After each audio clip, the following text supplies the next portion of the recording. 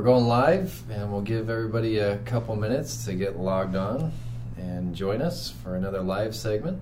How you doing today, Stewart? I'm doing well. How about yourself? I'm doing all right. I'm getting over yet another cold. Yeah, two colds in 2 months. Trying to stay away from you. I know. I don't blame you. I'd stay away from me, too. More so than normal. I know, right? You look very summery today, though. Thank you. Yeah. Thank you.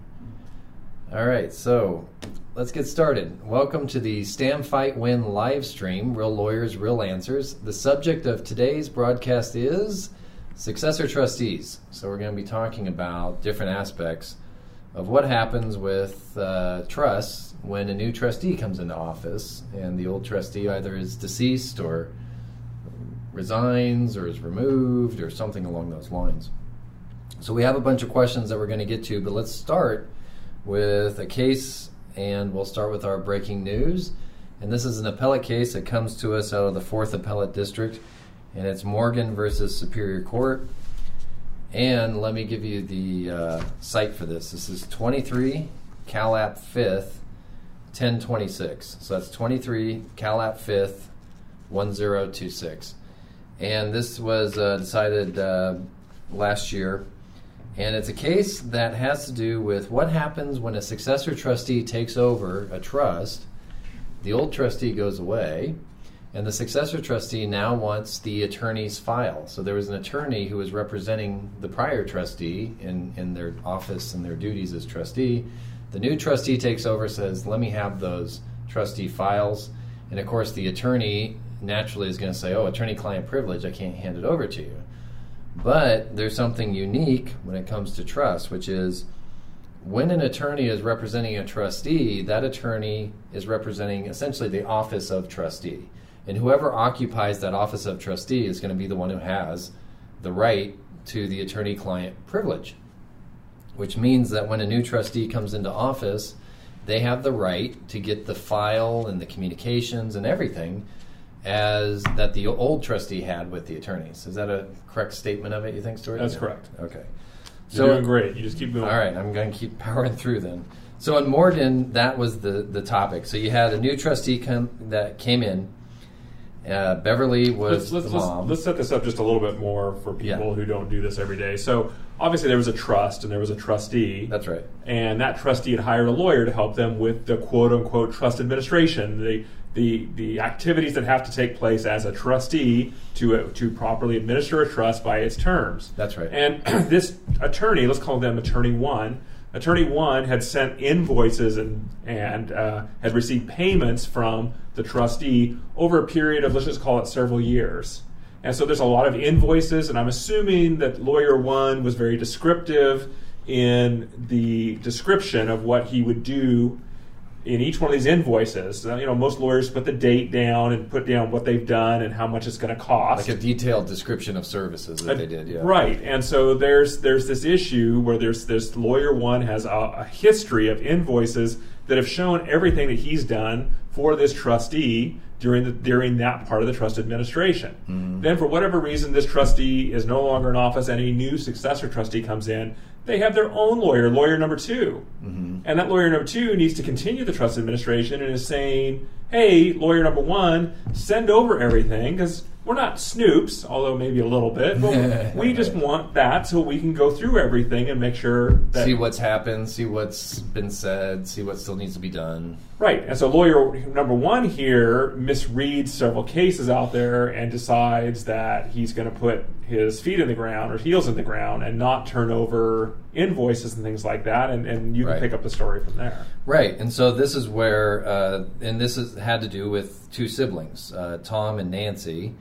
And Nancy was suing Tom. Tom was trustee. Tom gets removed by the court. And one of the reasons he gets removed by the court is because he's using trust monies to fund his own personal defense in the lawsuit, which is a big no-no. And what was that she made a claim against him for breach of fiduciary duty? She did. There was a trust contest. There was breach of fiduciary duties. There was removal.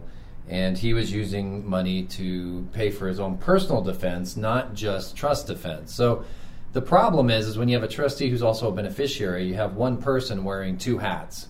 They're trustee, but they're also beneficiary. So some of the things that they're doing is appropriate for a trustee to do.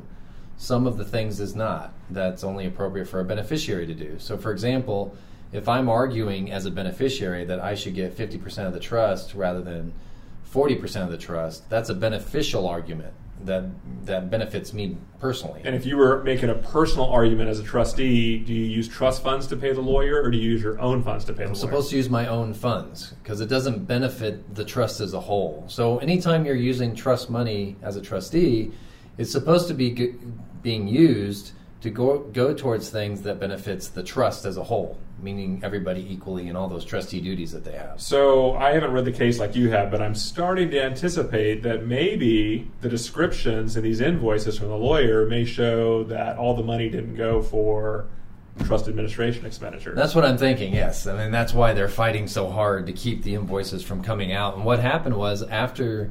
at first, the court didn't remove Tom as trustee and said, no, he can stay as trustee as long as he doesn't use any trust funds for his own personal defense, his own personal attorney's fees, and as long as he doesn't in any way borrow any money from the trust while he's doing this, and he doesn't take on any loans on behalf of the trust while he's doing this.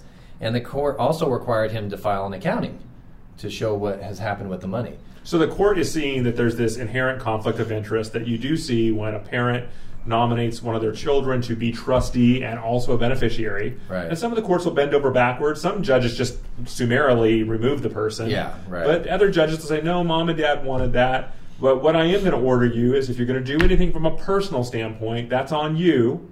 If you're doing anything for the trust, well, you can do that. And hey, by the way, do an accounting so we can see what you've been doing with the money. Yeah, and it's funny because I think the court was trying to accommodate the fact that they're going to let the trustee stay as long as he plays by the rules, which the trustee should have gotten a hint of, oh, okay, so I just need to play by the rules. Well, one of the things the court required is file this accounting. When the trustee got around to filing the accounting, the court said that it was so inadequate that its filing appears to be for the sole purpose of paying lip service to the court's order. Ooh, ouch. Okay, well, as soon as you read that, you know that you just crossed the line with the court, right? You went from the court trying to give you the benefit of the doubt to the court now saying, okay, I've had enough. And so once the court said that, the court on its own motion removed the trustee. You're out of here. New trustee comes in. New trustees, which are professional trustees, they want all the invoices, billing statements, fee agreements, all that sort of thing that you mentioned before. And the court said, yes, you should get that. Go ahead and hand that over. You know, the attorney number one, as you put it, should be handing that over. And the court was very precise about this. They wanted attorney one to hand that information over to the new trustees only, because the new trustees are the ones that have the attorney-client privilege. And then what the new trustees did with it was their business. But the court didn't want attorney one handing it off to the beneficiaries because they don't have attorney-client privilege, or even to the attorney for the new trustees. Just give it to the new trustees. That's who should have it. And so the minute order was actually quite clear. It said all invoices, billings, fee agreements, copies of checks, wire transfers used to pay for any services should go over to the new trustees only. So just give it to their service. So now that didn't happen, right? So there was a minute order, obviously didn't happen. So now they come back in on an ex parte, and that's where you get this dialogue in this case. And it's kind of a funny dialogue. So I'm going to play the part of the attorney one, which is the old trustees counsel, and you play the part of the court. And there's a lesson to be learned here. So let's just go through this real quickly. So I'm showing up, and you know the new trustees are saying it's extremely important that we get this information. We have to get it. And we have to get this information. And so you're the court. So I look at attorney one, who's Mr. Peck. Is that right? Mm-hmm. Okay, so I'm the court. I just want to point out for the video that I'm the court. I'm the judge. Yeah. Will you please make your appearance? Mr. Peck appearing on behalf of. Yeah. So the question when the court says is, how soon can you provide the records? To which the attorney replies, which records, Your Honor? And you can already tell the court's getting a little tense here. The ones I ordered Monday. Right. So, I'm sorry. He wouldn't be laughing. I'm laughing. The ones you ordered Monday, question mark? You mean my invoices, Your Honor? The court, yes. Mr. Peck, yeah, that's correct. So, we'll have a formal order today, correct? Question mark? we're going to have a formal order as to everything the court has ordered for Monday and today? Okay, and right here, I just want to point out the court took a heavy breath. It's not in the record, but the court took a heavy breath. I know that happened. Yes, okay. And the court says, the minute order's right here, counsel. We'll be happy to give you a copy. For your attorney's fees, counsel, all invoices, billings, fee agreements, copies of checks, and wire transfers used to pay any of the attorney's fees and costs herein. Oh, and also, Your Honor, as part of that, when the court said on Monday it only goes to Mr. Glowacki, which is the new trustee's attorneys here, because obviously Mr. Garrett, and then he trails off. And because the court breathes heavily again and says, it's in the order. Well, but is that in the order? The court, I mean, this is one of the most patient judges I have seen on a record here. I mean, yes, it's in the order. So then he tries, again, there's a question. It only goes to the attorney for the trustee, but obviously that attorney wants to see those because that's what he just said. I have ordered it. I mean, this is the patience of Job. The patience of Job. I don't even know what judge this is. We need to find out who this judge is. I have ordered it only goes to Mr. Glowacki at this time. I will order that for Monday. And then there's the other counsel pipes in, and so then it goes back to the court. So when can you have those available? And she's directing this question to Mr. Peck, the attorney number one. Mr. Peck goes, when I get the order, Your Honor? Actually, it wasn't a question, was it? Oh, yeah. When I get the order, Your Honor. Yeah. So now he's being a little smart with the court. Yeah. We're giving you the minute order today, counsel. That's fine. So when can you have it available? I would say that I could go ahead and organize things in terms of like maybe a week from July 4th, something of that sort, the week of the 10th. This is Shakespeare. This is so good. The court says, the court is bending over backwards for this guy, and the court says, all right, Monday the 10th. How about the 12th? So, okay, 2 weeks from today, everything will be turned over. When you say everything, you're talking about the invoices, not the production of the entity's documents. The court, I'm talking about everything in the minute order that I made on Monday. Okay. That's all the invoices from his office, yes. Mr. Peck. Yes. We have ordered and you've agreed that all your documents will be provided by July 12th. That's correct, Your Honor. So, you took almost 3 pages to get to the final answer, which is, when are you going to hand these things over that I already ordered? What? You go on and on many times about how hard it is for attorneys to just answer the question. So this was Judge Kim R. Hubbard, I believe. I'm assuming, because that's the appellate who the appeal is from. Yeah. She's out of Orange County. Yeah. And you're right. She was very, very patient. The issue was pretty simple. Hand it over. And there was even a minute order that said what was supposed to be handed over. And yet you have an attorney who's trying to evade the question. And it's so obvious. And you have an attorney that will ultimately say, well, Your Honor, we'll wait till we get that order, even though the judge has already ordered it. Here it is. Now when? This judge really was patient. But what does that say about the case? The thing that I got as soon as I read that, and I wasn't there, but just reading the transcript, I can imagine how it went. It probably went the way we played it out. But the first thing I think of is, wow, this old trustee is in a lot of trouble, because you wouldn't be this evasive if there wasn't a problem. So there must be a problem. And this is the problem, I think, with trying to be evasive with the court, is that, look, if you've been ordered to do something, just do it. At some point, you're just going to have to do it.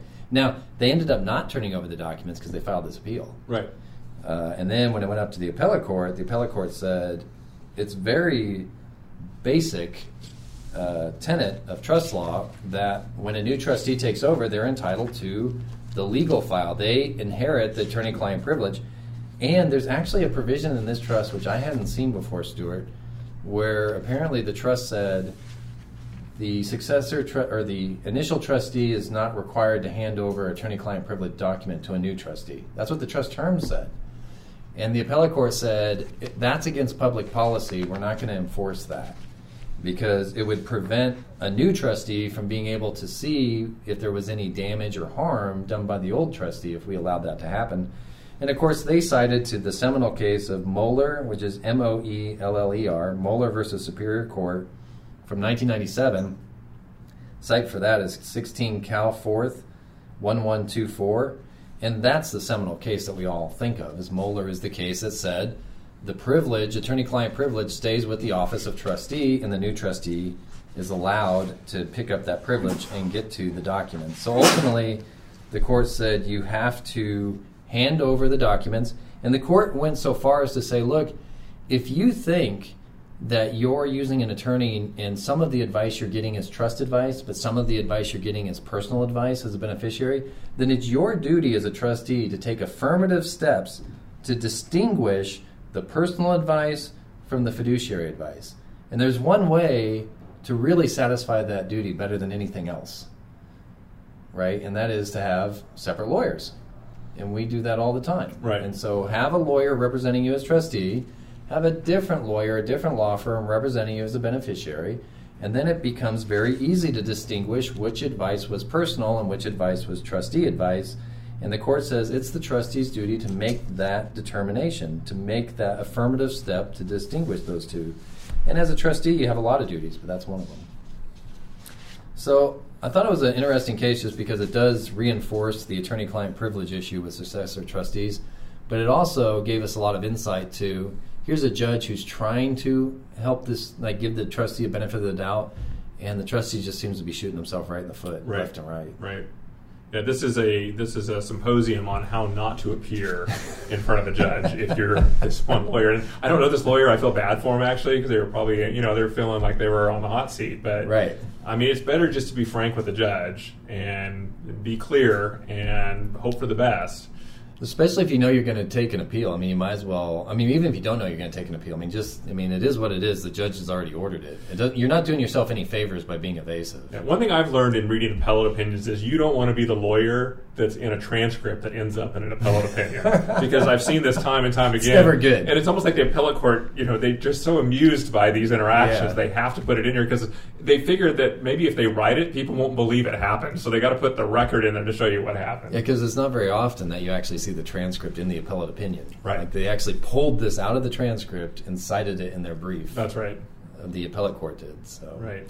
As an aside, before we get to our questions, there was one other case, and not to get into the details of it, but there was another case where the transcript was cited, and I think it's called Stewart versus Colonial Life Agency. Yes. And that's the one where we take depositions a lot. And one of the things we run into with young, middle-aged, and older attorneys that are defending depositions is if they don't like the question that we're asking their client, what will they do? I'm instructing you not to answer. Do not answer that question. Yeah, and there's no privilege they're pointing to. It's not like we're asking them what conversation did you have with your lawyer once you hired your lawyer, because that we aren't entitled to. And we're just asking the question in the politest manner possible, and they're not answering, so we're not being overly harassing in the deposition. And in that case, it was great also because the appellate court took the transcript, and it's a fun one to read. We'll do one of these times on depositions. But just for younger and middle-aged and older lawyers in California, you cannot direct your client to not answer my questions unless I'm invading the right to privacy or my question is just so overly harassing that you have to suspend the deposition. Those are the only two reasons you can tell people your clients not to answer my questions. That's just a little bit, that's my 2 cents. You can go look at Stewart versus Colonial Life if you like, but it would make depositions go so much better if they would just know the rules, and then we don't have to go to the court and file a motion to compel, and then, If you object, insert your objection. Insert your objection. But don't order them not to answer, unless it is a harassing question or unless it's a privilege. Right. Sorry, that was a little aside. We'll do a show on that at some point here. I know. Or put you up on your soapbox and let you go. All right, Manisha. So Manisha's with us today. Kayla is on vacation. She's lost somewhere in Montana or something, I think? Yes, somewhere Yellowstone? in Montana. Come on, Manisha. Come on up to the screen. Don't be shy. Where is she? Where am Uh-oh, number 4. There we go. There she is. Hey, Manisha. I was clicking the wrong side Hey, don't of the look at mouse. us. Don't look at us. We don't want people to know. Yeah, you got to act like you... I'm in another place. I'm in another location. See, Kayla makes it look easy. So. She does. Kayla does a great job. So I had a question, because you both did a fabulous run-through of the scenario with 2 attorneys and a patient judge. So what would that look like with 2 attorneys and a not-so-patient judge? That's usually the case, isn't it? Well, I think judges like this, I've actually appeared in front of this judge a couple times, and I don't remember the demeanor of this judge, but in reading this, I think she did a good job. She gave the the lawyer the benefit of the doubt, even when he was being rude and acting like he didn't understand her. I've seen judges just dress down lawyers for this type of behavior, and they have a right to.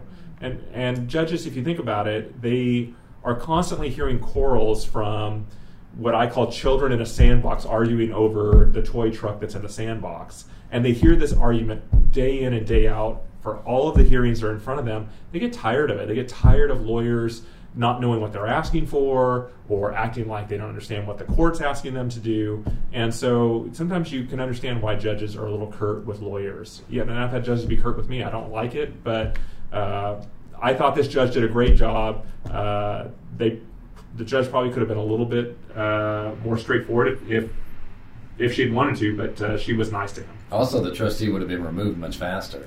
I mean, this was a patient judge. Most judges would be like, "You're out of here." Right, that's true. Yeah. So my follow-up question is, what's the reason for the resistance between the attorneys? Oh, from the lawyers? Mm-hmm. Well, because you don't want to answer the question. I mean, the answer to this question in this particular case, when this court said, "Are you going to hand over the documents?" Yes. The answer needed to be yes. And what you're seeing is a lawyer who doesn't want to hand over the documents. But they've already been ordered to do it. And so they're trying to play this game of, well, which documents are that? And I'm not sure. Where's the order? Which is not going to win. You're not going to win on that argument because, obviously you're just making the court mad and you're not going to get there. But the reason why lawyers have such a hard time in court is because they won't just answer the question because they don't like the answer.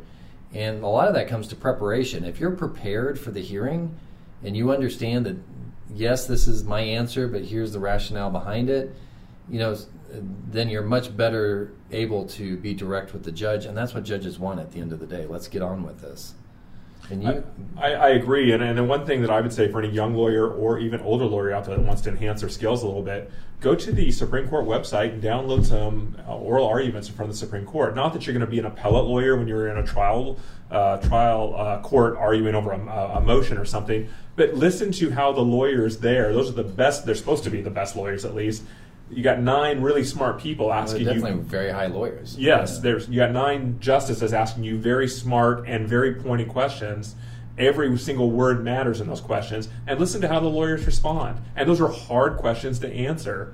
So that's a good place to go to just to see how other lawyers, good lawyers, will answer judges. Well, and you always say that lawyers need to know, tell the judge what you want and what authority you have for asking for it. That's right. And if you're not prepared to say those two things, then you're not ready to go to court. Well, and I got that. That's not something I thought of. That's from Judge Mac Fisher out of Riverside many years ago when I was a young lawyer in front of him, and he told me, look, you got to ask me what you want, and then you got to tell me, do I have authority to do it? Right. And I remember he had 120 people on his calendar one day, and I sat there with that in mind, and I watched every lawyer get up, and almost every one, the judge would say, what do you want? Or what can I help you with? And they would say, well, right. And they'd give this big, long story, and in that big, long story, there was nothing about what they wanted, nor was there any legal authority or precedent to support what they were asking for. And, you look at Judge Mac Fisher up there, and you're just thinking, how does he not just pull his hair out? Because he just wants to know, what do you want, and can I do this for you? Or when they ask, what's your authority, and they say something like, the probate code. The probate code, yes. That's not particularly helpful. Well, I have one opposing lawyer who will remain nameless out of Orange County that we've gone against twice now. And she argues, when she argues in court, she basically says anything she wants and then says, and that's in the probate code, without giving a cite to the probate code or anything. So at least give me a chapter. Give me close. What's up next, Manisha? Well, we've got some questions.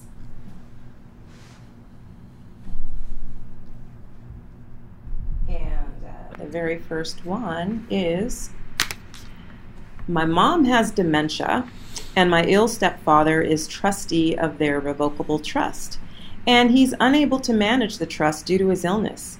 How do I begin managing the trust if my stepfather still wants to maintain control, even though his illness renders him unable?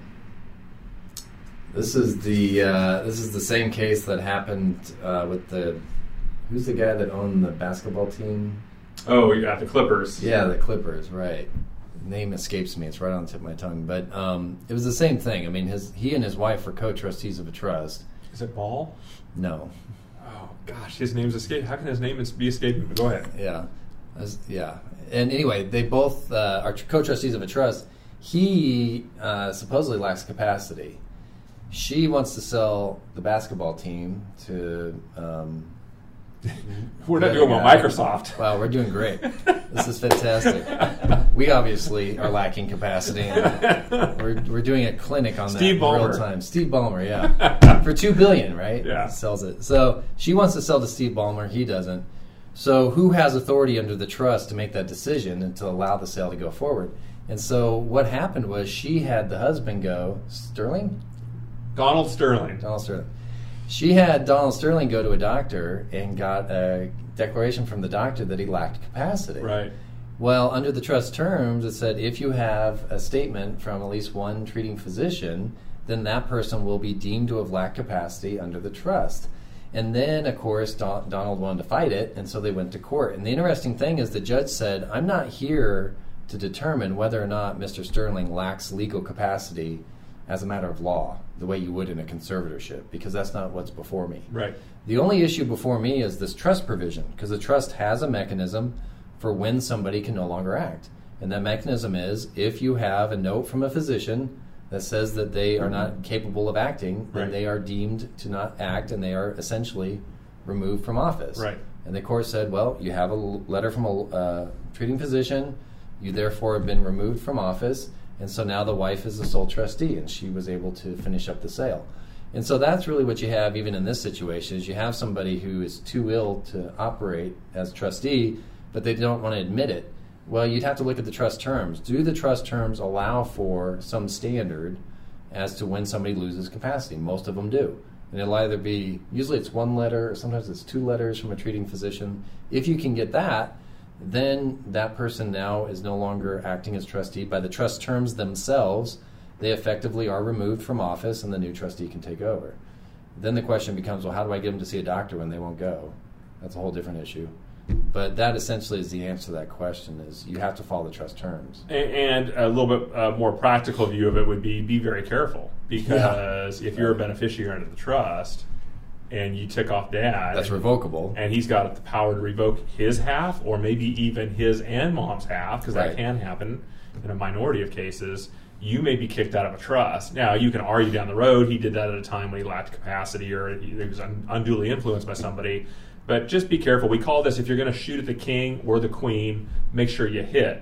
Right. And if you don't, you're going to tick them off, and they may take you out of their trust. Right. So if they're elderly and they're the sunset years and they're not going to be on this earth that much longer, not that I want to look at this in such a sad way, maybe it's better just to let sleeping dogs lie and then clean up the mess when they've passed away. Well, and going back to the Donald Sterling case, the standard that is required for you to no longer act as trustee is not necessarily the same standard that would mean that you can't change the trust terms. So just because the trust says you're removed as a trustee once you have this letter from a doctor, that may not be enough to say, oh, but you don't have capacity to amend the trust. Right.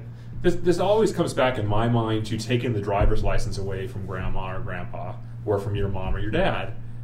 They are never going to voluntarily say, you know what, you've brought me good counsel. Here are my keys. I will never drive again. I certainly won't. I mean, this is something that they've been doing for as long as they can remember.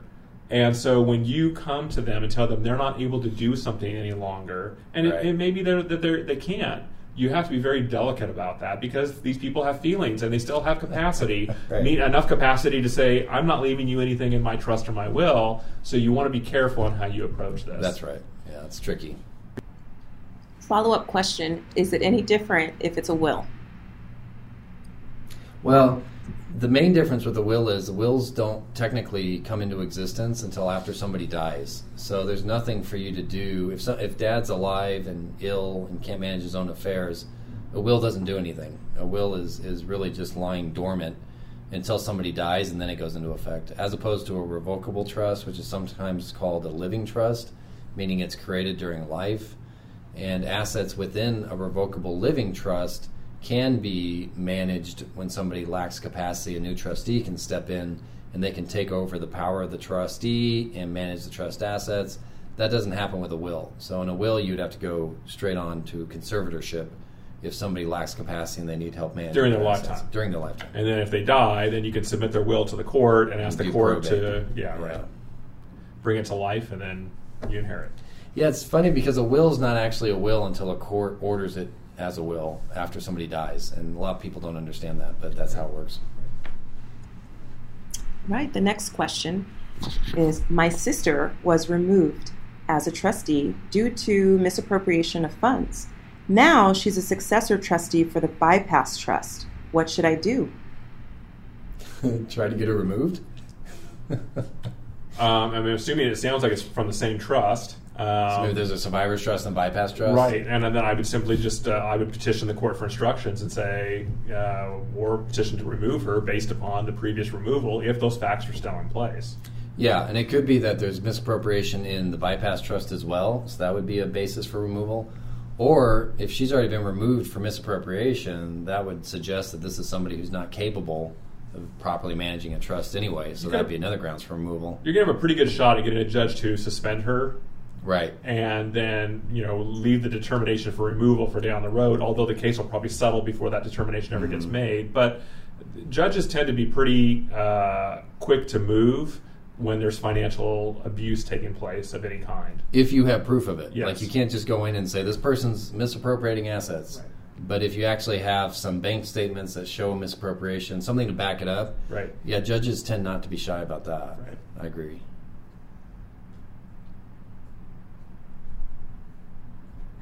Sorry. That's okay. Is it possible for the successor trustee to transfer assets into their name? So when we're talking about successor trustee here, we can talk about really a successor trustee is just another trustee. They're a new trustee. So let's just talk about trustees generally. Trustees can do anything that they want to the trust. They essentially are the legal owners of the assets of the trust. They're not the beneficial owners. There's some beneficiaries out there that are named. Maybe they're part of that group of beneficiaries, but let's assume that they don't own everything in the trust as a beneficiary. They can go out and do anything they want to those assets. They can mortgage them, they can sell them, they can take loans against them. And in many cases, you'll have these general provisions in a trust that will allow the trustee these very broad sweeping powers. What then keeps a trustee in line to make sure that they're doing all of these things in hopeful good faith? And that is the duties that are on a trustee under the probate code and the duties that are also outlined in the trust document itself. And by the way, there's some of those duties that are against public policy. We won't go down that route. The probate code is going to be the holy grail. They're going to have to follow every duty that's outlined in the probate code. And then anything else that's in the trust, that's going to be a bonus. You'll look at the terms there to see what else they need to follow. But in answer to this question, it's scary. This is why they're called trustees. They're in a position of trust.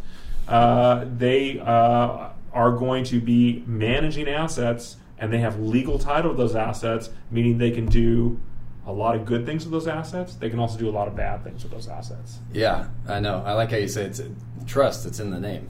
It's kind of in the name. The interesting, and from a practical perspective, yes, a trustee is constrained by the trust document and trust law.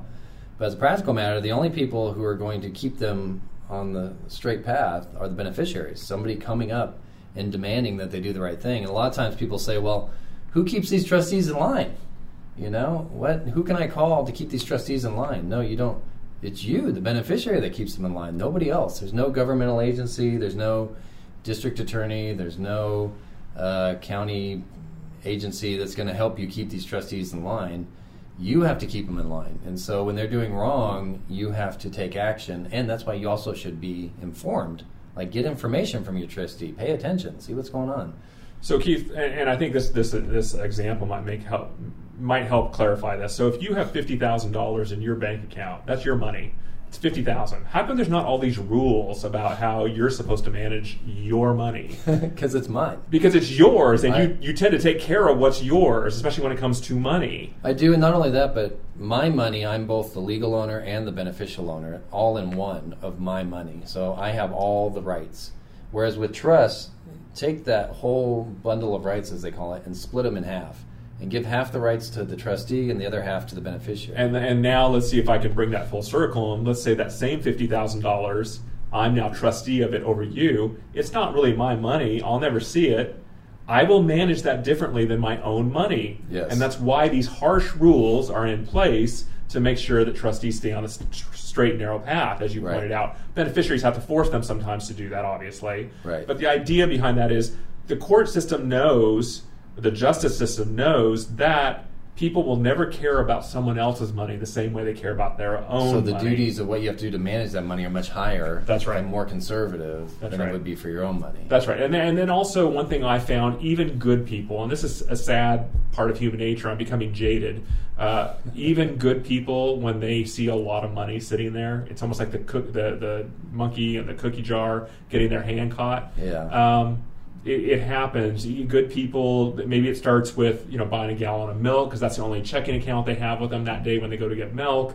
Maybe they take $100 cash when they're in Vegas out of the ATM card. Next thing you know, they're writing themselves checks for 10, 20, 30, 40, 50, several $100,000, and they were good people. They're good members of the community. They're not evil. They just got out of hand. Got out of hand. Got a little out of control. Yeah. I will say this, though, about new trustees, is sometimes people get confused. A trust is not able to own assets in its own name. It only owns assets through the trustee. So if you have a real property, like if I have my real property, my home, and I gave it to you as my trustee, it then would say Stewart Albertson, trustee of. Which I think is a fantastic idea. It's a terrible idea, but since it's just hypothetical, I'm willing to go along with it. That's an oral trust, right? Yeah, right. But you have to ask my wife first. It's her house too, so good luck. But a lot of times people get confused because they're like, the trustee's putting assets in his own name. No, it's fine if they're putting it in their name as trustee. That they have to do. But if they're putting it in their own individual name, if you took the $50,000 and you put it into an account that was just your name individually, that's a problem. Stewart Albertson is my sole and separate property. Yeah, that you don't want to see. But Stewart Albertson, trustee of whatever the trust is, that's normal. That you do want to see, and that's typical. Right. So a lot of times people get confused because the trustee's putting assets in their own name. Well, it depends on how they're titling it. As long as that's a problem. As long as there's a trustee after it, chances are it's okay. Yeah, and then obviously they have to manage it properly, but that's a whole different ballgame. Right.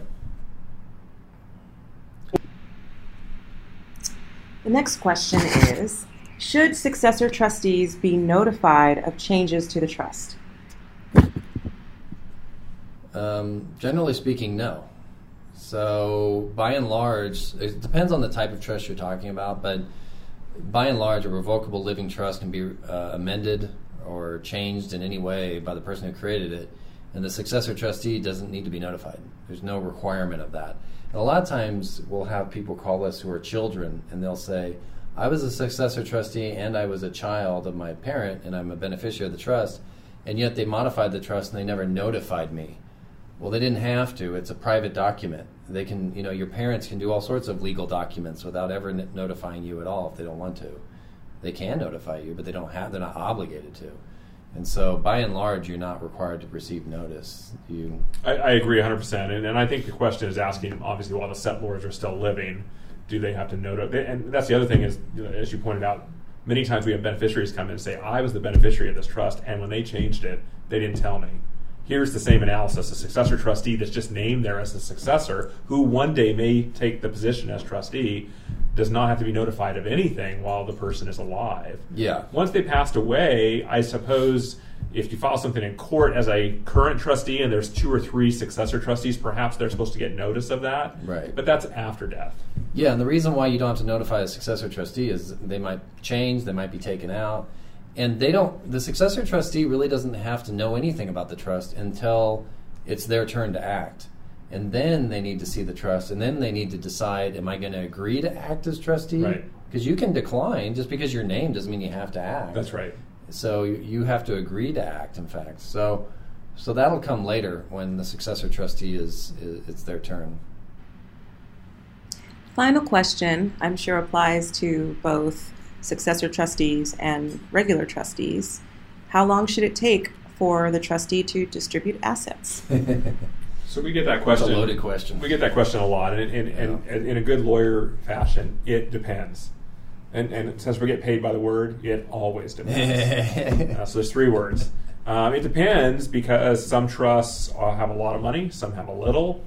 Some have assets that need to be liquidated. Others already have liquid cash on the date of death. Those are going to be much easier to administer. Some are tied up in lawsuits. Sometimes there's a trust contest. Sometimes there's a lawsuit against the decedent after they passed away, which then that brings a whole host of procedural landmines. A few of them have estate tax issues, although not as much anymore. But. So as a general rule, though, Keith, to give our clients answers, we generally say a plain vanilla trust administration is probably going to be anywhere from a year to a year and a half. Mm-hmm. Anything more complex than that, you can easily see 2 or 3 years. Right. Yeah, and it really does depend on the complexity of the issue. I will tell you this, that if you're given a specific gift, if you're not paid within a year, it starts to earn interest under the probate code. That's required. And so some of the smaller gifts should be done even before the year mark, in my opinion. But so much just depends on the circumstances. You can have one circumstance where they haven't distributed in 3 months and it's unreasonable, and another one where they haven't distributed in 2 years, but that's perfectly reasonable given what's going on in the trust. I'll tell you this, though. A lot of times people will call in and it'll be like 5 years of not distributing something that was sold 3 years ago, and it's now a little bit cash. late. Yeah, that as soon as I hear that, that's usually a red flag of something's not right here. There's no reason to go that long. And of course, then you'll ask the questions like, well, are you in litigation? No. Was there any estate tax? No. Were there any of these other problems? No.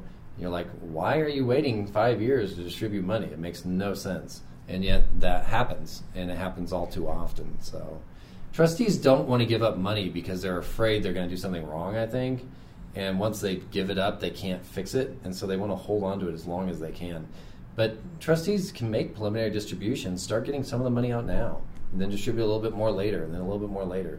And that's the other thing, is it's not an all or nothing proposition. It's not like you have to wait 18 months and then give 100% of it. Well, that leads me to one final question, and that is, can you sue a trustee for not distributing the assets in a timely manner? And in addition to suing them for the distribution, are there any punitive damages that can be sought? There's no punitive damages that can be sought that I'm aware of. Are you aware of anything? No, the only thing I would go to there, and you can finish answering your question, would be if they somehow, the trustee took these assets for themselves, you possibly could get double damages under an 850 petition. But no, there's no punitive damages for this, unfortunately. Yeah, and that's a lot of times what happens is you'll go, let's say you go too long, it's been 5 years, $1 million should have been distributed, it wasn't, and people say, well, we want to sue the trustee because we haven't had this money for 5 years. Well, you can certainly go to court, and the court is going to say, okay, distribute the $1 million. That'll be the remedy. The cure is get the money out. And maybe the court will award damages if the money wasn't invested properly or something like that. But the court's not going to award independent damages against the trustee for doing the wrong thing and keeping the money too long. There's no pain and suffering. There's generally no punitive damages. The cure, in the legal world we call a remedy, the cure is to just make the distribution. And, the court is going to kind of look at it as, well, 5 years is a long time, but on the other hand, why didn't you come in 2 years ago? Right. That's on you, beneficiary. Well, the thing we've seen with this market, too, since 2008, the market has steadily grown over the last decade, and maybe even a little over a decade, right? And so these trustees that waited and didn't make distributions, the values of the trust actually increased significantly. In a lot of cases. And so it's hard to come in and argue that they should be somehow surcharged because the assets grew. But even that is an investment issue. It's you didn't invest this properly. That would be the surcharge. That's right. And I think a lot of times people think, well, they breached their duties and they need to be punished, or they need to pay some extra amount of money in damages. It doesn't work that way. Right. In trust law. Yep. Is that all we have, Manisha? Yeah, that's it. All right. Well, very good. I want to thank you for joining another episode of Stand, Fight, Win live stream, Real Lawyers, Real Answers. You can find a recorded version of this video on YouTube and Facebook, and you can also check out our audio-only version of this on Podbean, and go to our website, and you can find all of those resources along with all of our other videos that we put out on these topics. Stewart, thank you so much. Yeah, and we want to tell Kayla we missed her, and we look forward to her getting back. And Manisha, you did a fantastic job. You did 2 jobs today. Thank you.